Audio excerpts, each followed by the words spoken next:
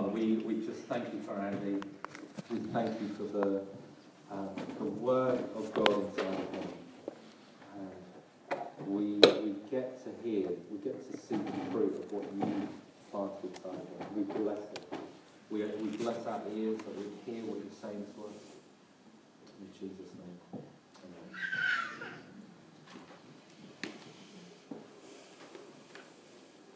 Can you hear me? No. Am I plugged in? Try again.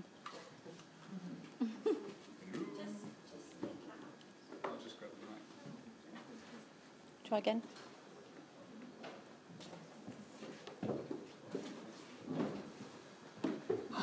Hi everyone, I'm Andy.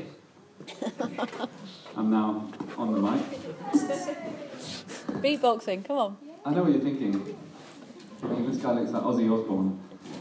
The reason I'm saying that is because I feel exhausted, and that's what a baby does to you. So I just want to apologise in advance. I've had about 9 hours sleep in the last 2 days, and I've got the shakes from caffeine. But we'll roll with it. Ozzy's on form. So Jen, my sister-in-law, is somewhere here at the back. Now Jen is a natural-born saleswoman. If Jen loves something, if she's passionate about it, then she could sell it. So Jen, she's passionate about Cardiff, and she's constantly trying to convince Sally and I to move there. No. One of her latest things is Cardiff, more days of sunshine than Barcelona. Not sure about that. Today, I'm going to talk about invitation, and invitation to the gospel. And I suppose one of the things I'm convinced by is that if you get it, if you really understand what it is, then it will just be naturally the overflow. Steve said last week that you will just want to share it with people. I'm absolutely convinced of that. And it's like with Apple. It's like if you go and talk to people from Apple, like they're salespeople.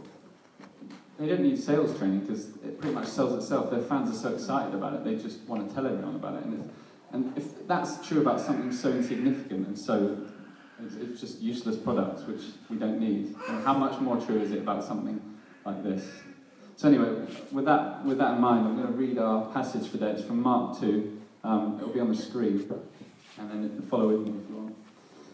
So a few days later, when Jesus again entered Capernaum, the people heard that he had come. They gathered in such large numbers that there was no room left, not even outside the door. And he preached the word to them. Some men came, bringing to him a paralyzed man, carried by 4 of them.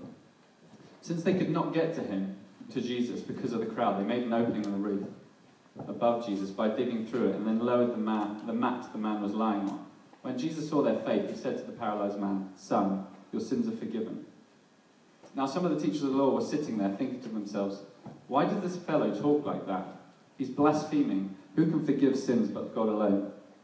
Immediately, Jesus knew in his spirit this is what they were thinking in their hearts, and he said to them, "Why are you thinking these things? Which is easier, to say to this paralyzed man, 'Your sins are forgiven,' or to say, 'Get up, take your mat and walk'? But I want you to know that the Son of Man has authority on earth to forgive sins." So he said to the man, "I tell you, get up, take your mat and go home." He got up, took his mat and walked out in full view of all of them. This amazed everyone, and they praised God, saying, "We have never seen anything like this." So I just want to kind of talk you through some of the observations of in this passage and really help bring it home.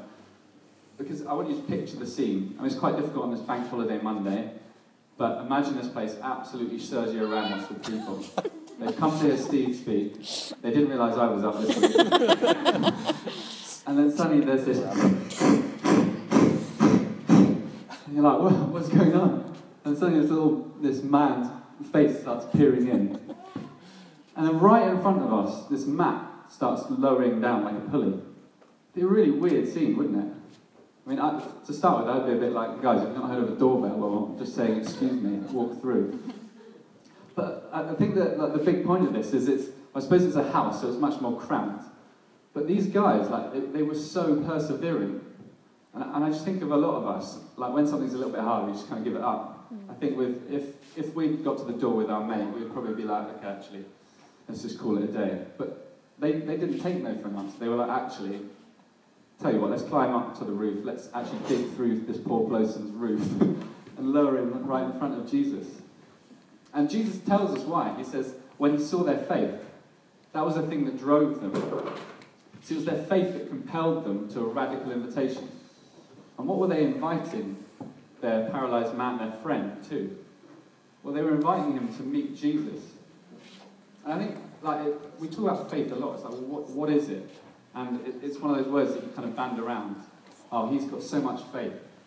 Have you shared your faith? Are you a man of faith? What does that word mean? And the Bible it has two descriptions I think are really helpful. One is in Hebrews, which says, it's confidence in what we hope for and assurance of what we do not see. And Hebrews 11 is amazing if you read it. No time for it now. But basically it talks about all the men and women of the Bible who had lived with eternity in mind. They were so sure of the hope they had that they lived every day in the light of that. We'll come on to that a bit later.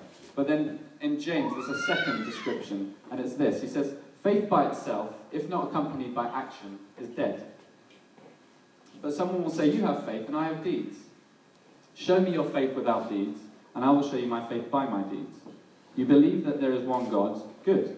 Even the demons do and shudder. You foolish person, do you want evidence that faith without deeds is useless? Was not our father Abraham considered righteous for what he did when he offered his son Isaac on the altar? And this is the key bit. You see, his faith and his actions were working together, and his faith was made complete by what he did. Now let me make it a bit more real. So everyone, I don't know where Steve's gone, but everyone knows he's a massive Spurs fan. West Ham. But imagine if Steve next year was like 100% West Ham are going to win the Premiership. You've got to follow me. Steve is not a betting man, but imagine he was a betting man. I'd be like, okay, all right, well, let's put £100 on it. Now, if he then goes, actually, yeah, maybe not, his actions would actually completely undermine what he really believes. So he might say, oh, yeah, 100% they're going to win it. But by not betting, you would know he doesn't believe it. So what was it that these guys believed? Well, they believed that Jesus could heal their friend. They believed that 100%. And it was only because they had faith that was demonstrated by the action that they followed up. Otherwise, they would have just got to the door and turned around. But they were so convinced that actually they were prepared to climb on a roof, scratch through, and lower him. I mean, and also the fact is, it would be pretty embarrassing because we'd all be sitting there looking up and being like, "What are you doing, you weirdos?" Like, but they were prepared to put their reputation on the line for that. They didn't have fear, and it drove them to that. So I suppose I want to ask a question of well, how much did they know? And I think the reality is, at that point, bear in mind, this is the start of Mark's Gospel. So the chapter before, we're told by Mark that Jesus had been healing many, he'd been casting out demons, he'd been doing loads of miracles, but he hadn't fully revealed who he was yet. He had been preaching, and yet it was still slightly hidden. So what they did know about him was that he was a miracle maker. They knew he could heal, he could drive out demons, he had authority when he spoke and when he did things. So they knew he could heal them. But what about us? What do we know about Jesus? And I think that's the key thing. It's like, well, what is the gospel? What is it we're inviting people to? Is it just healing? It certainly is healing, but what else is it? What are we sharing? And I want to share a little story about a friend of mine to help us as we think about this. So my friend Eddie, he without knowing it has really influenced this talk, and that's partly, as well as Manu, being one of the reasons that I'm so tired. Anyway, we'll come to it. But he's a friend of mine from my old work at Capgemini, and he's a funny Irishman. He's got a really dry sense of humour. He's quite sharp. He's talented, and he's a great management consultant. But I absolutely love Eddie. I'm so grateful to him, because when I left Capgemini Consulting in my naivety to create a startup, I took a big risk, and I was doing a bit of freelance, but I hadn't really thought it through. But he had stayed at Capgemini, and he didn't have to do this, but while he was there, he was working with one of their clients called Intercontinental Hotel Group. And basically, while he was there, he noticed that they had an opportunity for a project, and he thought of me, and he was like, "I think you should pitch for this." And again, he didn't have to. I would have never heard of that opportunity if it wasn't for him. And he shared, he said, I think you should go for it. And I got it. And then 6 months later, he said, oh, Capgemini have decided it's not a key client because there's not enough business for it, so they're ditching it, so I'm being pulled out. And again, didn't have to, but he introduced me and gave me the chance to go for that work. And I won it. And so I continued his project that he'd been running for 18 months. He did a great handover, set me up to succeed. And then from that, I've got another project and more. And so for 3 years, because of his amazing kindness, I've basically been bankrolled by IHG. They basically helped me as I've been working my startups.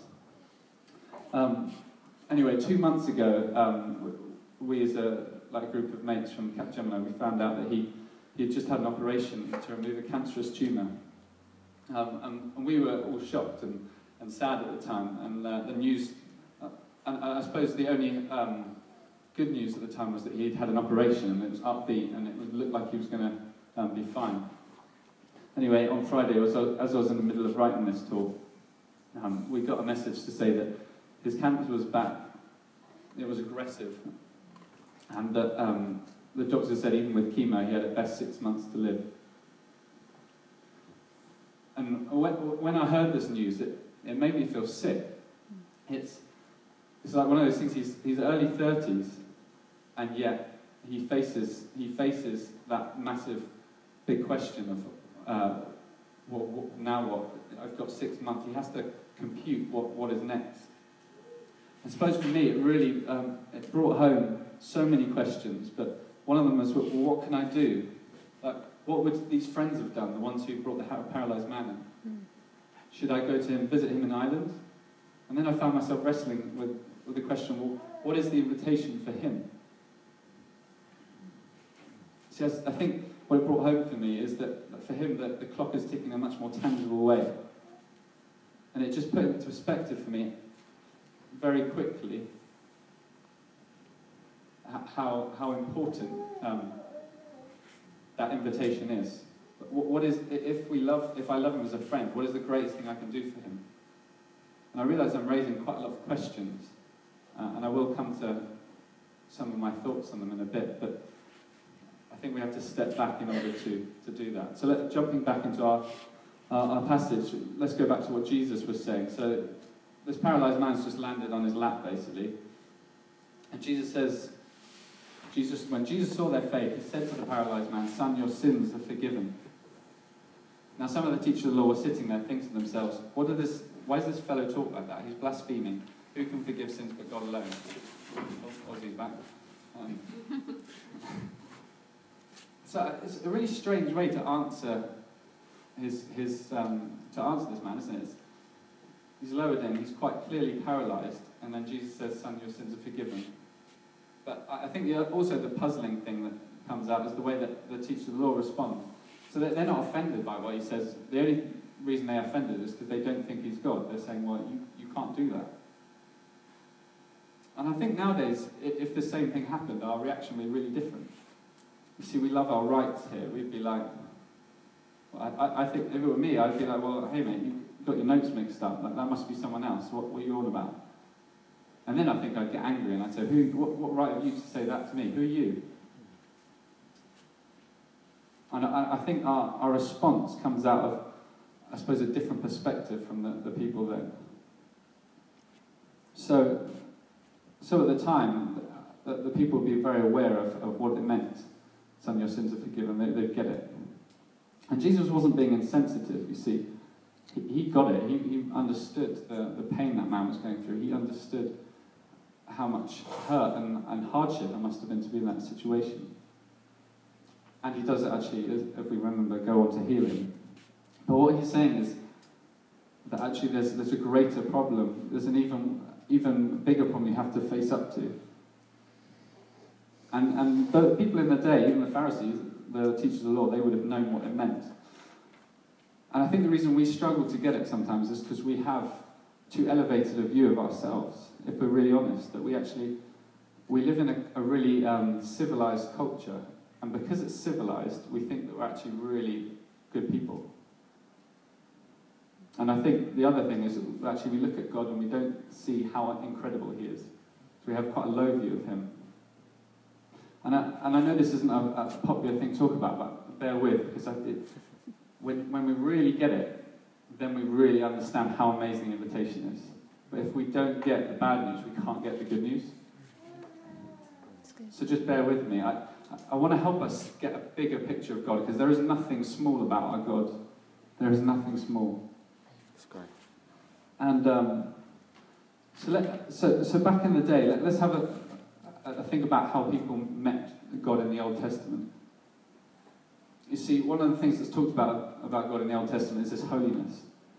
And as I was praying about this as I was walking across Clapham Common on Saturday, yesterday morning, as I got out, I was almost blinded by the sun. It was so bright. It was an amazing kind of sunrise, and it was really early, because again, I couldn't sleep. And I was walking across, and I was just blown away by that. And I think it just reminded me, it was like, what? When you see something that's so incredibly bright, like the sun, you can't look at it, you just can't bear it. And there's a scene in the Old Testament with Isaiah where he's in the throne room, and he says, he doesn't ask for this, but he said, suddenly I had this vision and I was in the throne room, and he's looking at the kind of the train of God's robe in the throne room. And there's these massive creatures in there called seraphim, and they'd probably be a bit like the dragons in Game of Thrones, or something in Harry Potter. They're these incredible creatures, and yet these creatures are in the throne room of God. They've got 6 wings, and with 2 of them, they cover their faces because they cannot even look at God. And they say, "Holy, holy, holy is the Lord God Almighty." That's how He's described. Elsewhere, He's talked about as dwelling in unapproachable light. He's pure and radiant. He's brighter than the sun. And He's so pure and radiant that they have to cover their eyes. And Isaiah's reaction, he doesn't say, "Wow," he says, "Whoa." And what that means is, it means literally like, I'm undone. He says, "I'm ruined. Woe is me, I'm ruined." And I think that vision, it just helps us capture. It's like he's encountered God who is so pure and so perfect and so unbelievable. Can you imagine something brighter than the sun? He was on the floor, and he wasn't even looking at God in the face, he was looking at his feet. And as he encounters that, he just becomes so aware of his heart and himself. And it's like that song we were singing. What was it saying? It was saying, "You see the depths of my heart," or "To you my heart is open." And it's true, like when we stand before God, we're completely open. He knows our hearts, He looks at our hearts. And if we're really honest, we all know that we're sinful people and we need forgiveness. And I know we don't like that phrase, it's a horrible phrase. It's one of those things that everyone suddenly has a knee-jerk back reaction. But just think about it with me. Even just dwell on your kind of last 24 hours. See, when I dwell on it, I'm just so aware of actually how selfish I am. And the great thing about being married is it makes you even more aware about it. You can always rely on your wife to tell you the truth. But you know what? Sometimes we need it. But even without Sally, so I just think about my last 24 hours and in my tiredness, how lazy I sometimes are. And I'm sitting down, she's like, "What are you doing? Can you not help me?" And then the kind of anger that comes out, I'm just chilling out, I just want to relax. And coming back from work the other day, I was like, "Oh, is dinner not on the table?" And you're like, "Oh, it's just come out of my mouth." Brilliant. And I just could go on, but a friend of mine, such a writer, he talks about how he prayed to the Holy Spirit. Just revealed to me just some of the sins in the last 24 hours. And he was like, "I got angry in the car when I saw that person drive out. Then my seat at the coffee shop was not there." And all these things I relate to. You're like, yeah, that makes sense. And I think when we're really honest, we think the world revolves around ourselves. And that's the truth. That is how sin is. It puts me at the centre. I am at the centre. And you know what? I think part of the reason we don't like sin is because it offends our hearts. But I just want to say, and it doesn't. The world's not about us. It's about something bigger. But actually, that is amazing. That truth, it actually is releasing. So one of the things it talks about in the Bible is something called idolatry. And basically, idolatry is worshipping anything other than God. It could be yourself. It could be money. And one of the things about idols is that they promise you everything, but instead of giving you what they promise, they take everything from you. And actually they destroy you. And one of the things about God, I think, to think about sin, there's so much to say about it, but I just want to give you a few different flavours of it. Is that when God's talked about in the Old Testament, he's talked about as a lover. He's the lover of people. He describes him as the husband of the wife, which is his people.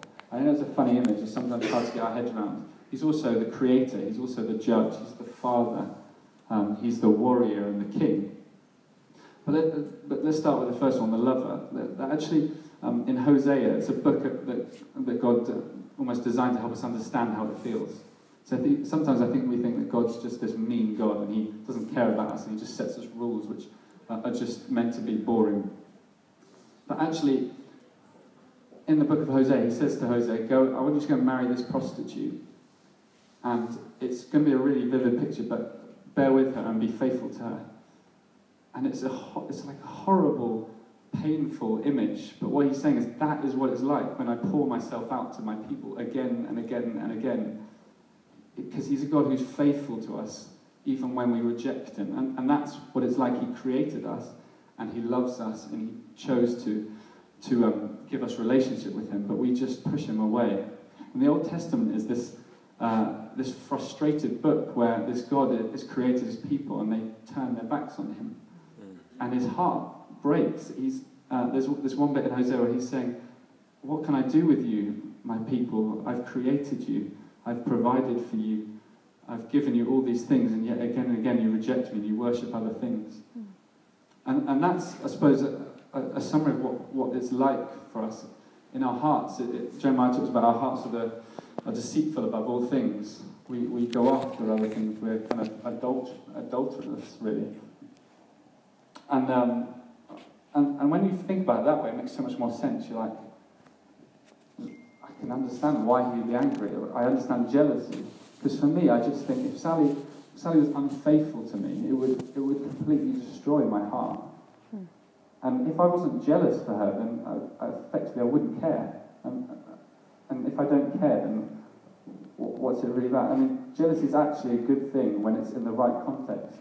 I love her jealously, which means that I'll pursue her, and it means that forsaking all others, I want to go after her. And that's what God's like for us. That's how he feels about us. Secondly, he creates us. He creates us in our own image, in his own image, rather. He created us in his own image. And we're the only part of creation that has that amazing privilege. The sun isn't in his image. The trees, the birds, the animals, all those things are not in his image, but we are. And I suppose the other difference is he gave us a choice. And the thing about the Garden of Eden is that when they chose the fruit, the most interesting thing is that they turn around what he said. He said, you can have everything. You can eat all these amazing things, but for that one thing. And actually they turned it around. The devil's like, so you say you couldn't eat from any tree? And that again is that piece where we question whether he's good. We think, actually, we know better. And so the essence of sin is to say, actually, God, I know better than you. I'm going to run my life. I'm going to be king. And that has so many consequences. And I suppose for me, the Game of Thrones is a really good demonstration of what happens when that happens. Because really, there can only be one king.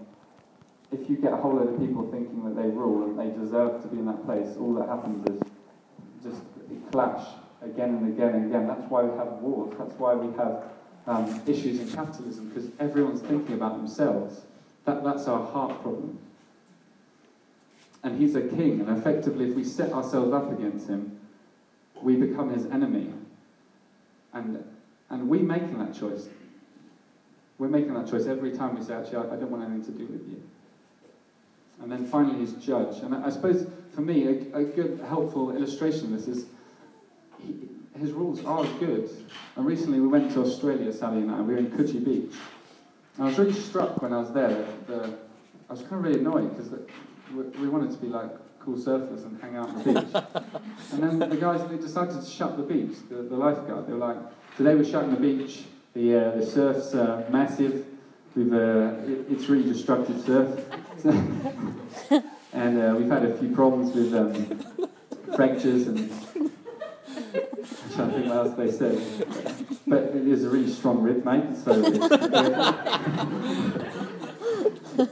But you can ask Lee whether that was any good later. I think we could tell. Yeah, mine was more Sydney, he's Canberra.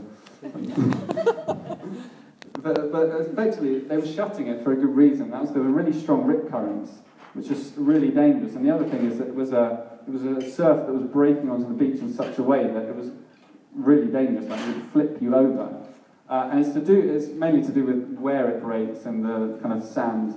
You can get, again, a detailed breakdown of what happens. But they weren't doing it because they were just boring. They were doing it because they wanted to protect people. And actually, on that very day, I saw a man laid out on a stretcher, and I don't know what happened to him, but all I do know is he decided to ignore them, and yet they still went in to save him, which I found amazing. Like they closed the beach and they still, even though he ignored them, went ahead and tried to rescue him. But I think that's a picture of what God does. He puts rules in, not because he's boring, but actually because he puts parameters in which are good for us. And it's a bit like a fish saying, "Oh, I've got a great idea. Come on, Scaly over there." I don't know why this fish is Australian. I've got a great idea. Let's get out the sea or the lake and just like flop about on the land. I mean, can you imagine what would happen? I mean, that fish would last about 2 seconds. It's just stupid. And it's kind of an illustration of what we do. We were created to be in relationship with him. We were created to worship God. And when we choose to reject him and worship something else, it lets us down. So as a father, he cries out. He's like, "Why are you doing that? Why are you going away? It's only going to end in tears." And in the Old Testament, there's this one verse, I think, that really helps us see this. He says, "Rid yourself of all the offences you have committed and get a new heart and a new spirit. Why will you die, people of Israel? For I take no pleasure in the death of anyone, declares the sovereign Lord. Repent and live." And again, on this walk that I had really early in the morning on Saturday, I walked past this sign as I was praying. It was a big U-turn sign. And it was a big U-turn with a cross through it. And I was like, no. And it was that element where I was like, actually, the whole point of repent, God wants us to U-turn. It's like, turn away from it and turn back to me. And that is how you live. That is hope. And so I suppose what I'm trying to say in a really inarticulate way is that we're not just little naughty boys and girls. It's not that. These are just the symptoms. There's so much more to that. It really comes back to your heart, that choosing to reject God. And so that was the bad news, as you can see. But the reality is, like on X Factor, I don't know if you remember at the end of X Factor, you sometimes get that freak show. And sometimes you're like, "Oh man, I feel so bad for that poor person. Why did their parents or their friends or loved ones not say, yeah, you might have the name Brittany, but you can't sing like her," or or whatever it is, like, "We love you, but you're not a great singer, so don't go up on X Factor." It's that bit where you're like, sometimes the truth is a good thing. So going back to our passage, Jesus says it not in spite of his love, but because he loves them. And I suppose the clue to the amazing news, the solution, the cure is, he says, "Son, your sins are forgiven." So he doesn't say, "Oh, look at that. That's horrible. Look at your heart. It's disgusting," and then walk away. He looks at him and he says, "You're forgiven."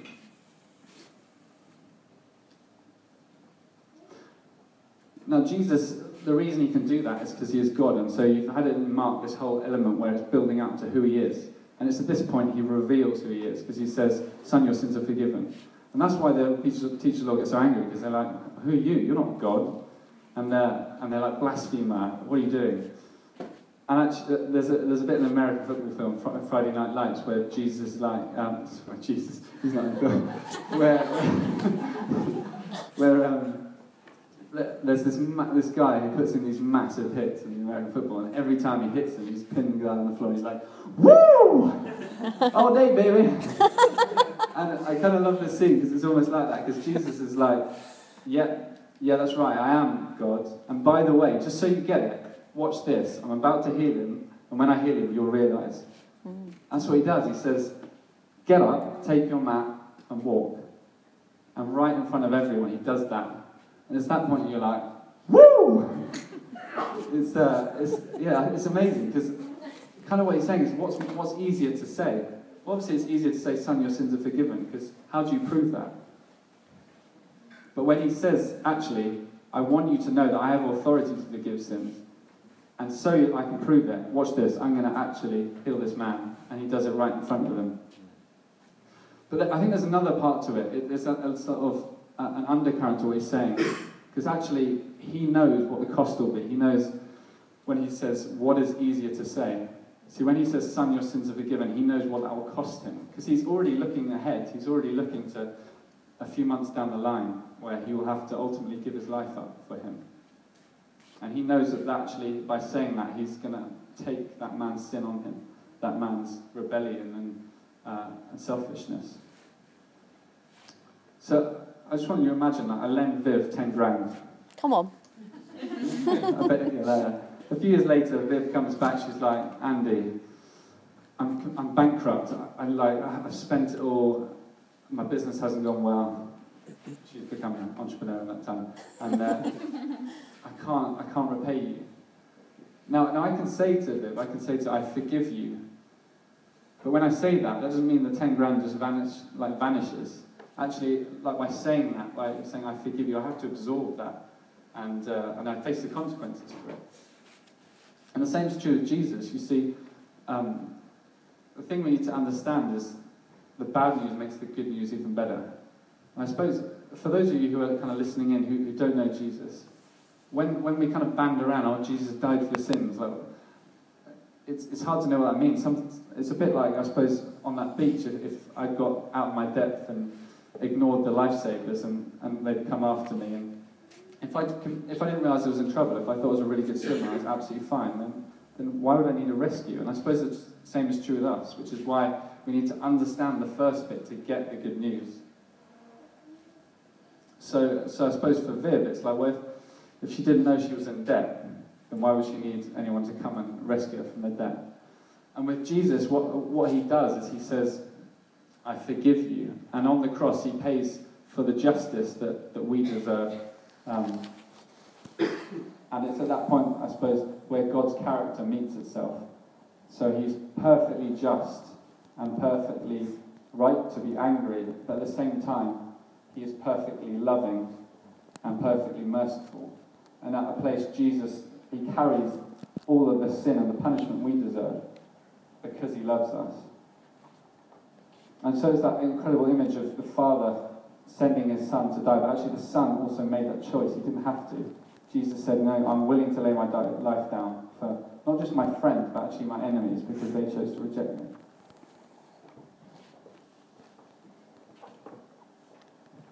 So go back to the Old Testament. After that bit I read, there's an incredible promise. It says, I will gather you from all the countries and bring you back into the land. I will sprinkle clean water on you and make you clean. I'll cleanse you from all your impurities and your idols. I'll give you a new heart. I'll put a new spirit in you. I'll remove from your heart the stone and give you a heart of flesh. And I will put my spirit in you and move you to follow my decrees and be careful to keep my laws. Then you will live in the land and I gave your ancestors. You will be my people and I will be your God.